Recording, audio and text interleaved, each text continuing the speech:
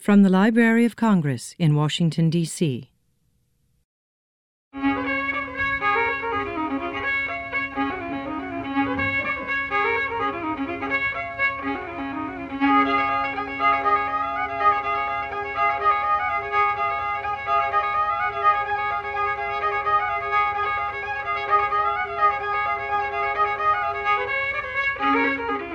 Welcome to the Folklife Today podcast. I'm John Fenn, and I'm here with my colleague Stephen Winnick. Happy Halloween! Always in October. That is Steve's greeting. Yeah, it's kind of my thing. Well, we're both folklorists at the American Folklife Center here at the Library of Congress. I'm the head of research and programs, and Steve is the center's writer and editor, as well as the creator of the blog Folklife Today. And in case you didn't catch it, this will be our third Halloween episode. Right. In honor of Halloween, just like our very first episode, we're sharing haunting songs from our archive here at the American Folklife Center. So to put this in context, especially for new listeners, Halloween is a special time here at the center, isn't it? That's right. We actually launched the blog Folklife Today at Halloween back in 2013. So this Halloween season marks the 7th anniversary of our blog, which you can find at blogs.loc.gov/folklife. And 7 is a magic number. Since we started the blog, we've covered a pretty wide range of subjects and collections in over 750 individual blog posts, but we always do something special for Halloween. Right. And that's a tradition we've extended to this podcast. We launched the Folklife Today podcast 2 years ago for Halloween. So this is our podcast anniversary too, and our third Halloween episode, as we mentioned. And we are joined this time to talk about haunting songs by Jennifer Cutting, a folklife specialist and ethnomusicologist on our staff. Hi, Jennifer. Hey, everybody. So on this episode, in recognition of the enduring themes of Halloween, we're featuring songs and tunes that involve our relationship with dun dun dun, death and the supernatural. Why don't we begin with the late, great Jean Ritchie singing The Unquiet Grave, which is both a tender love song and also a frank conversation with a ghost. The Unquiet Grave is a very widespread popular ballad given the number 78 in Francis James Child's book, The English and Scottish Popular Ballads, and it's also number 51 in the Roud Folk Song Index for all you Roud and Child nerds. It was sung all over Britain and Ireland, but it was less common here in the US, making Jean Ritchie's version a very special treat. Jean Ritchie was, of course, a singer and collector from Kentucky who became a major force in the folklore world. Our recording of Jean singing this song was recorded by Herman Norwood in the Library of Congress Recording Lab. Of course, due to the pandemic, we're remotely recording this in our homes, but that lab was located right where we normally record this podcast in the Library of Congress's beautiful Jefferson building. The recording was supervised by Duncan Emmerich, then head of the library's folklore section, a precursor of the American Folklife Center. Since then, Jean's own collections and others featuring her music have been added to the American Folklife Center's archive. That's right. Now, as for this song, my own dear folklore mentor, Kenneth S. Goldstein, also recorded Jean Ritchie singing this song for one of her Folkways LPs, and he wrote liner notes for that album. And here's what he said about this song. He said, Jean Ritchie's Kentucky version, learned from her uncle Jason, is notable for its exhibition of several universal popular beliefs, including a talking ghost, the idea that excessive grief on the part of mourners disturbs the peace of the dead, the troth plight that binds lovers even after death, with the death kiss perhaps indicating a return of the troth, and the belief that the kiss of a dead person may result in death. Jean Ritchie's version, truly exquisite as to both its poetry and music, is a valuable addition to our recorded ballad lore.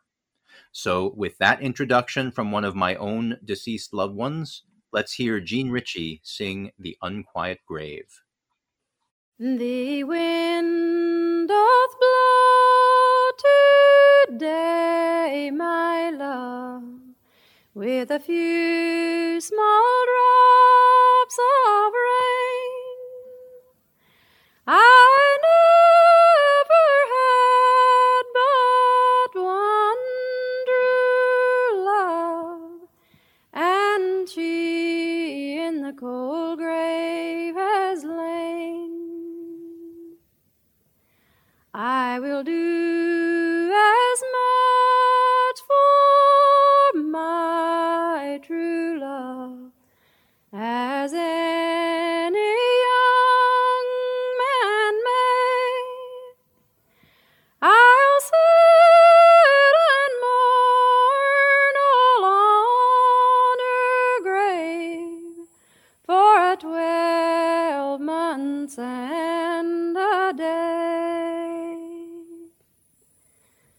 The 12 months and a day being up, the dead began to speak.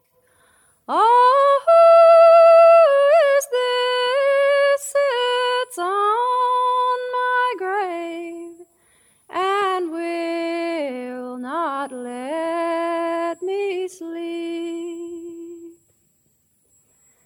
It is I, my love, sits on your grave and will not let you sleep. I crave one kiss from your cold, sweet lips, and that is all I seek. You crave one kiss from my clay cold lips. My breath smells earthly strong. If you had one kiss from my cold clay lips, your time would not be long. Oh, down in yonder's garden green, love, where we used to walk, the fairest flower that ever bloomed is withered to a stalk. The stalk is withered dry, my love, so must our hearts decay. So make yourself content, my love, till God calls you away. Once again, that was The Unquiet Grave, sometimes also called The Lover's Ghost, as sung in 1951 by Jean Ritchie. And Jennifer, you also brought along an interesting perspective on the song, didn't you? Yes, I want to mention an interpretation from Shirley Collins, who's part of our Alan Lomax collection, and who said this about this song. She said, "This is one of the classic pieces of English folk song literature. From one point of view, it is a feminine fantasy or a wish, perhaps for the death of a lover, perhaps for a way of arranging a night visit by the lover, perhaps for a way of showing how strong her love is, perhaps of a feeling of guilt. Certainly, it is a ghost story designed to delight the imagination of young women." And hearing Shirley Collins' interpretation, I can't help noticing that she talks about wishing for the death of a lover and wondering what might have been going on in her life at that time. Of course, she was herself a young woman when she wrote that. Shirley Collins is a couple of years older now, but still active in folk circles in Britain. And speaking of our mentors and Great Britain and the Lomax collection, Jennifer has a song she brought along too. Yes, just as Steve was one of Kenny Goldstein's last students, I was one of the last students of the great A.L. Lloyd, which was a great honor. Albert Lancaster Lloyd, who was generally known as Bert, was a really important figure on the British folk scene. He started writing about folk song in the 1940s and became one of Britain's leading experts. He mentored a lot of the folk revival musicians and groups, including folk rock bands like Steel Eye Span and Fairport Convention, and he also mentored ethnomusicology students from the University of London, like myself. He collated and edited a lot of songs that became the folk revival's standard versions, and sometimes, naughty Bert, he even fudged the data on where his various songs came from, which Steve and other scholars have written about. That's right. He even went to some of our Library of Congress collections at the American Folklife Center, like the George Corson collection, and then adapted American songs into supposedly British versions of those songs. But that's a story for another day. One of the songs he sang for Lomax in 1951 is called Polly Vaughan, also known sometimes as Molly Bawn, or The Shooting of His Deer. It's a widespread folk song about a young man who shoots his true love by accident. He's out hunting, and she has on a white dress, and he mistakes her for a swan. And later, her ghost makes an appearance. Let's hear it.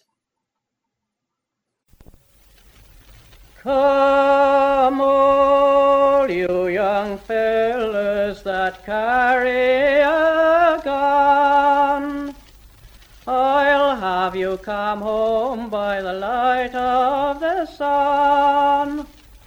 For young Jimmy was a fowler and a fowling alone, when he shot his own true love in mistake for his swan.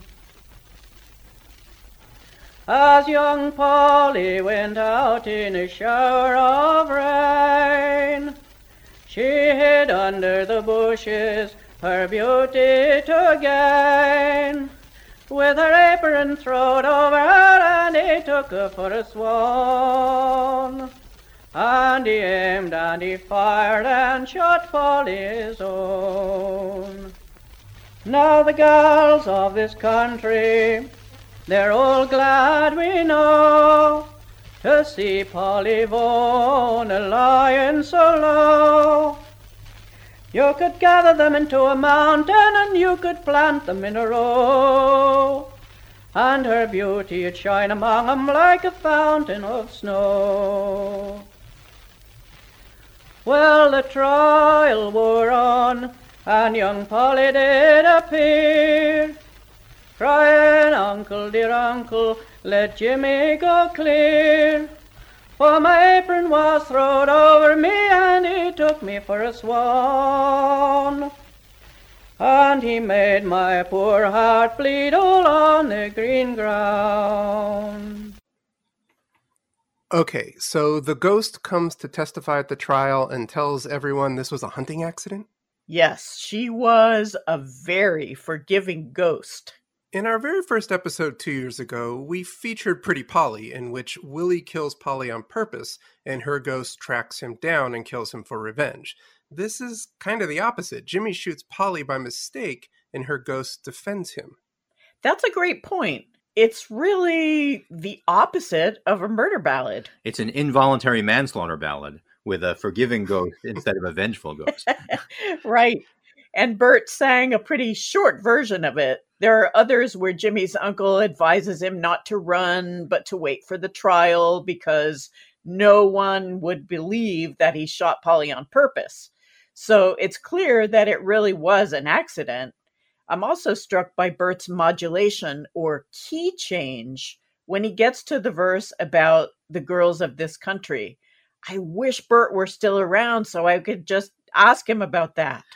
In fact, I'll mention that Bert sang 2 different versions of this for Lomax, which have slightly different words, and both are available online. And he did that modulation in both of them.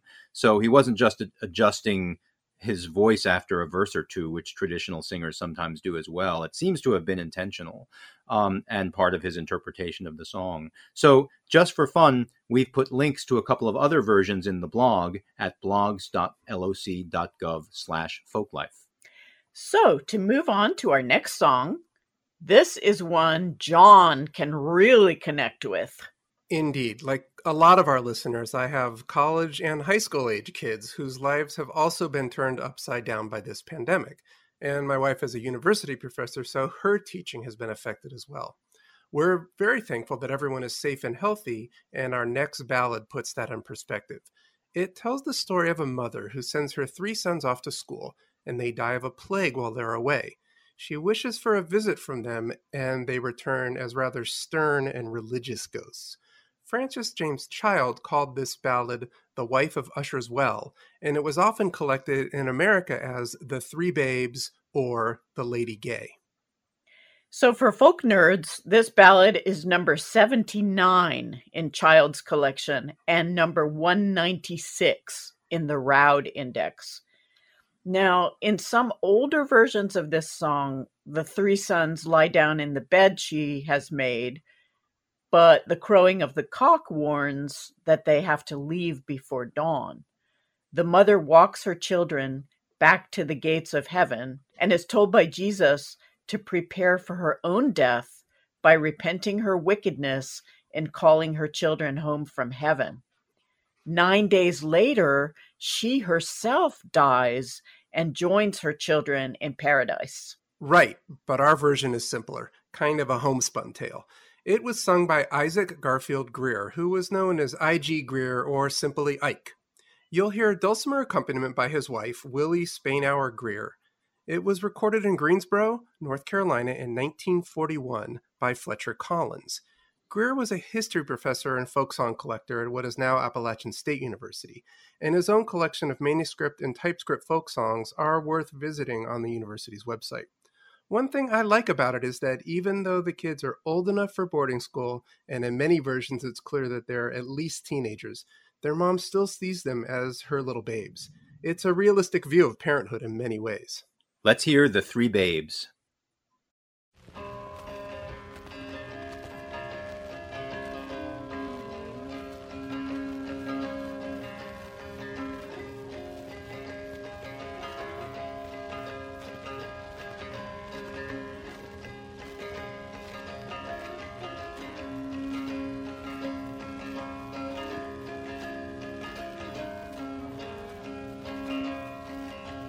There was a lady of beauty rare, and children she had three. She sent them away to the north country for to learn their grammar. They hadn't been gone so very long, scarcely 3 months and a day, when there came a sickness all over the land and swept them all away. And when she came this far to know, she wrung her hands full sore, saying, alas, alas, my 3 little babes, I never shall see anymore. Ain't there a king in heaven, she cried, who used to wear a crown? I pray the Lord will me reward and send my 3 babes down. It was a coming near Christmas time. The nights were long and cold, when her 3 little babes come a-running down to their dear mammy's home. She fixed them a bed in the back mist room, all covered with clean white sheet, and o'er the top a golden one, that they might soundly sleep. Take it off, said the oldest one. Take it off, we say again. Oh, oh, oh, oh, to this wicked world, so long since pride began. She spread a table for them there, all covered with cakes and wine, and said, come meet my three little babes, come meet and drink of mine. We do not want your cakes, mammy, we do not want your wine, for in the morning by the break of day, with a Savior we must die.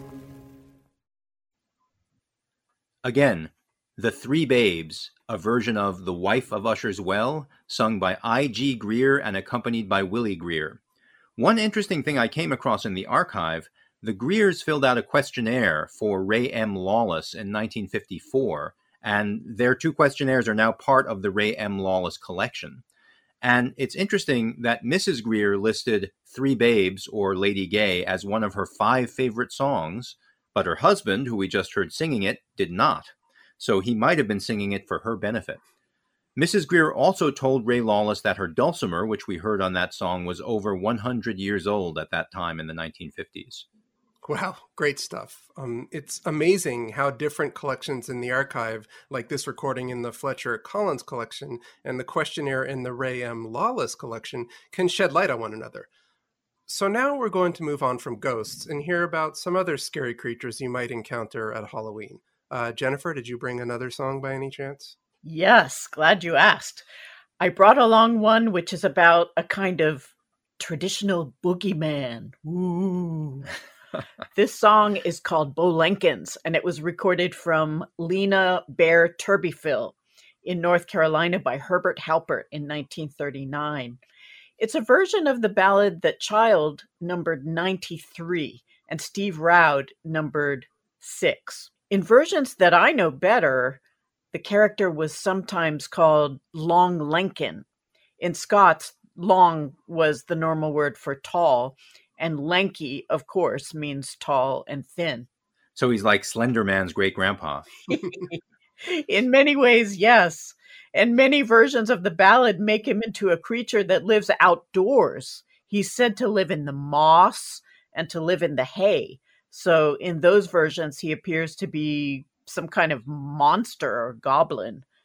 But our version contains a more rational explanation in which the character, whose name is Bolenkins, is a stonemason who doesn't get paid for his work. He gets stiffed on his pay, and so he seeks revenge. And in all versions, the character is a vicious murderer. So it's a very grisly ballad. All right, listeners beware, but let's go ahead and hear it. Bolenkins was a very fine mason as ever laid stone. He built a fine castle and the pay he got none. Where is the gentleman? Is he at home? He's gone down to Marion for to visit his son.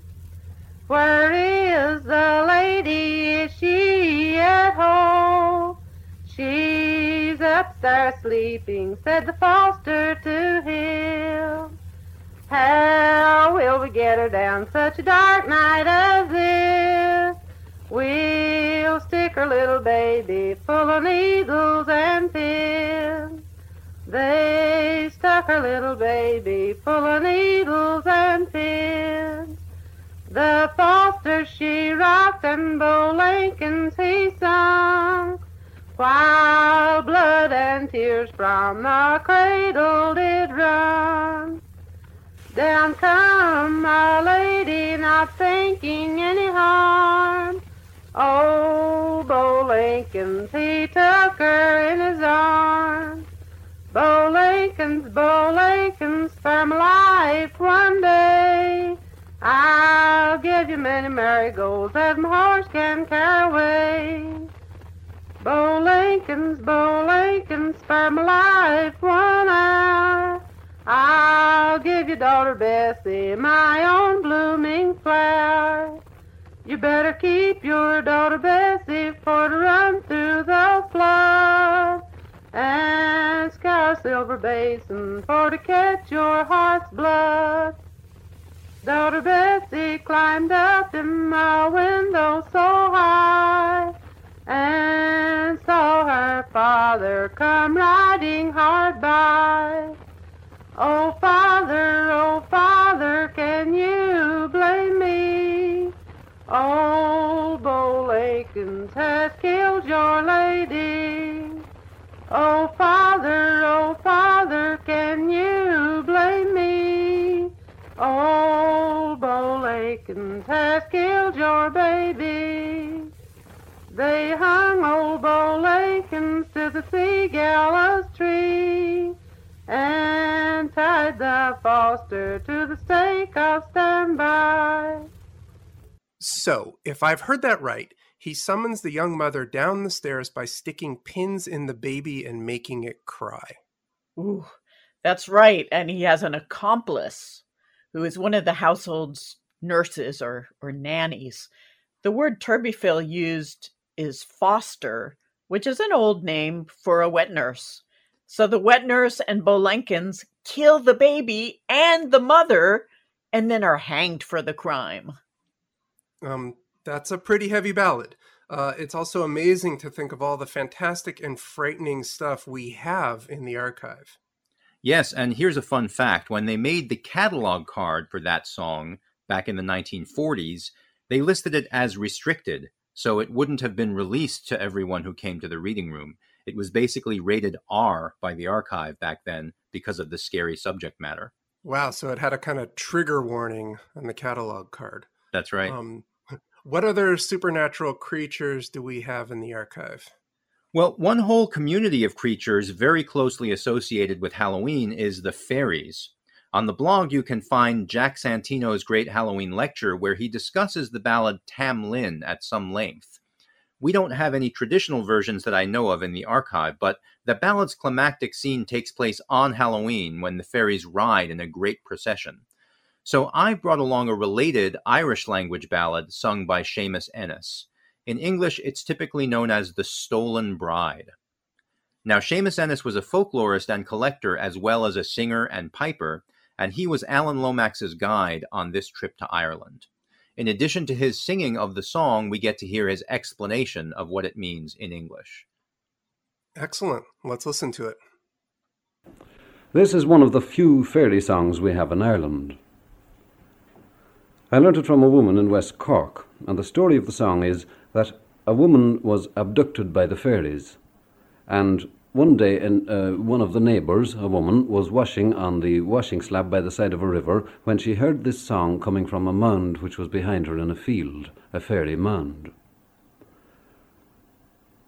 The song gave her instructions to give to the abducted woman's husband, which would enable her to rescue the abducted woman from the clutches of the fairies. And this is the way the song went in Gaelic. Avanud hias likun yachan, Shaheen sho, Stop the lish guseshlem yaron, Shaheen sho. Blien nonyov fudiag me lanon, Shaheen sho. Sturgungestach me listen chnakan, Shaheen sho. Shaheen sho, Shaheen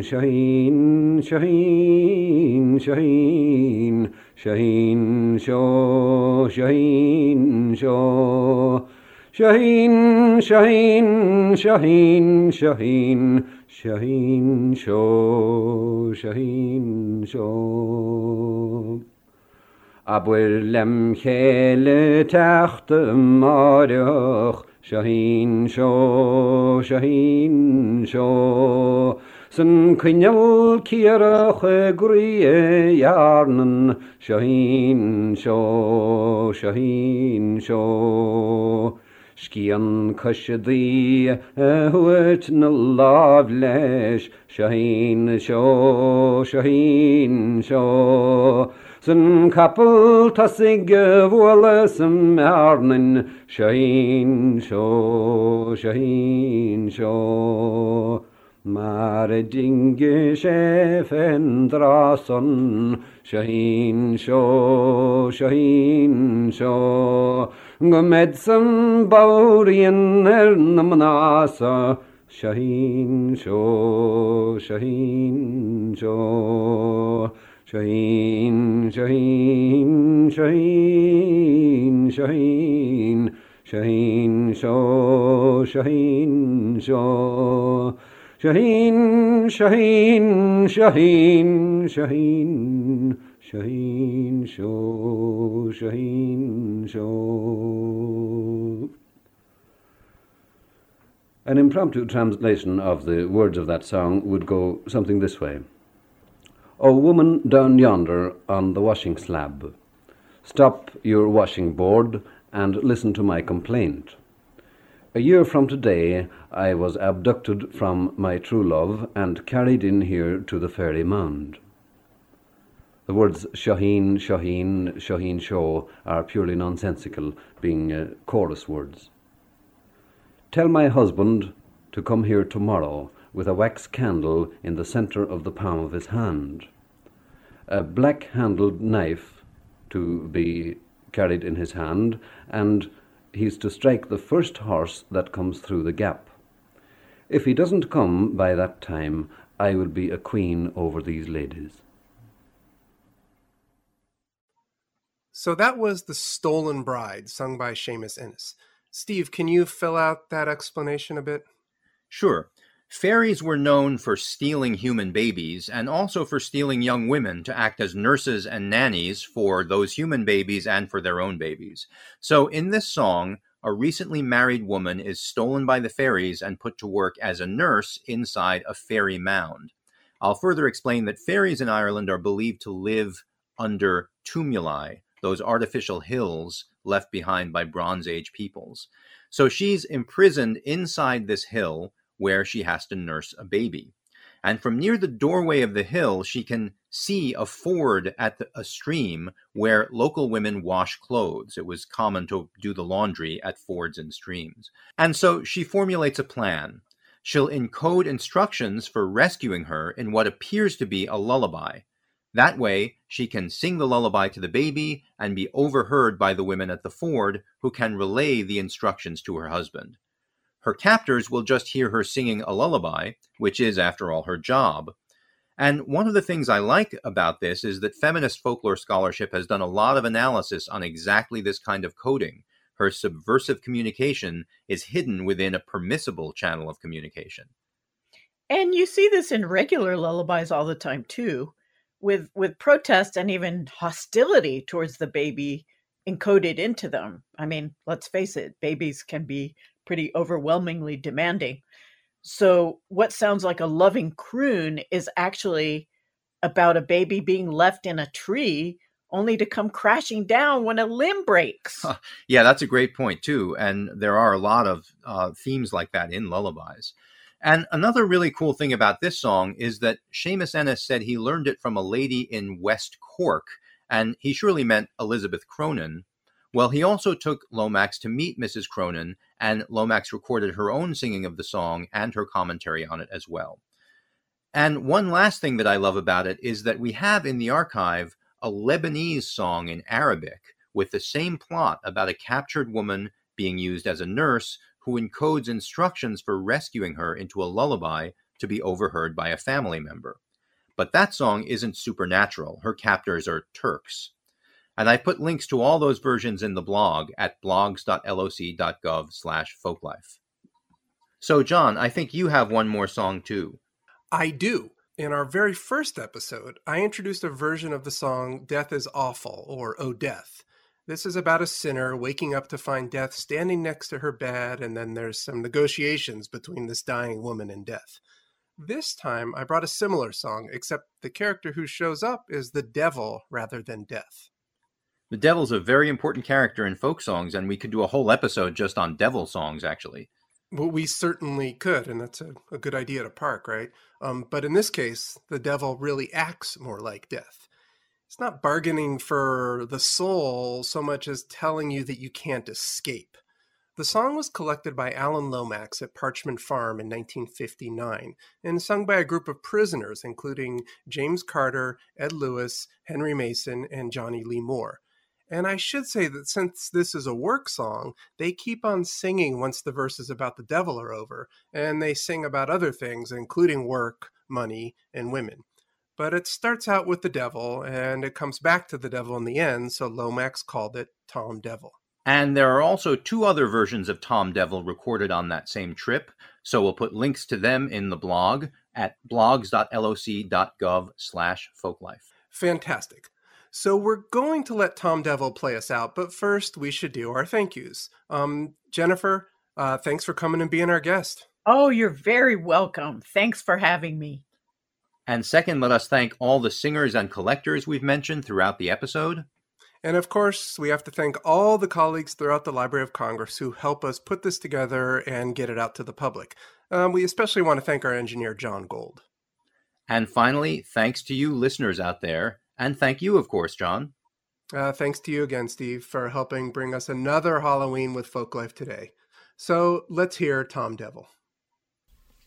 Though some folks says that the devil's dead, though some folks says that the devil's dead, I spot Tom Devil at the head of my bed, I spot Tom Devil at the head of my bed, I go away, devil, devil, and leave me alone. Go away, devil, devil, and leave me alone. Don't pray and do better from this day on. Don't pray and do better from this day on. Said too late to pray, you will have to die today. It's too late to pray, you will have to die today. Oh, axes talking a while. Oh, chips all flying. Oh, the axes talking a while. Oh, chips all flying. Oh, maybe I put on again. Oh, maybe I hold on again. Oh, maybe, girl. If you just said so. Oh, maybe, girl. If you just said so. Know the bottom of your pocketbook. It'll never be seen. Know the bottom of your pocketbook. It'll never be seen. When you won't do nothing but wash and iron. You won't have to do nothing but wash and iron. Oh, when you marry a railroad man. Oh, when you marry a railroad man. Every day your Sunday or dollar is in your hand.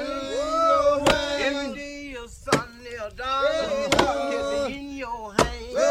That looks like Mamie coming down the road. That looks like Mamie coming down the road. It walks just like her butt. She walks too slow. It walks just like her butt. She walks too slow. She walks just like she's carrying some heavy load. She walks just like she's carrying a heavy load. Try and look on your finger, Mamie. Think of me. Won't look on you think of me, and think of me. Well, think of me. See the ring I bought you when oh, I was free. Oh, see the ring I bought you when oh, I was free. Well, I was free. Oh, using Meridian living oh, like you please. Like you please. Oh, using Meridian living oh, like you please. Like you please. Now I'm on Parchment got to oh, wake or leave. Now I'm on Parchment got to oh, wake or leave. Oh, wake or leave, Lord. Oh, wake or leave. Now I'm on Parchment got to oh, wake or leave. Well, I don't gamble in. Oh, I don't see. Well, I don't gamble in. Oh, I don't see. Oh, how my money gets away from me. Oh, how my money gets away from me. I would write the governor, but that'll do no good. I would write the governor, but that'll do no good. I ain't got no money in that. That's a good excuse. I ain't got no money in that. That's a good excuse. Well, early in the morning, baby. Oh, when I ride. Well, early in the morning, baby. Oh, when I ride. See a 3840 stick. Oh, in my face. See a 3840 stick. Oh, in my face. That'll kill any devil big enough to die. That'll kill any devil big enough to die. That man said mud. This has been a presentation of the Library of Congress. Visit us at loc.gov.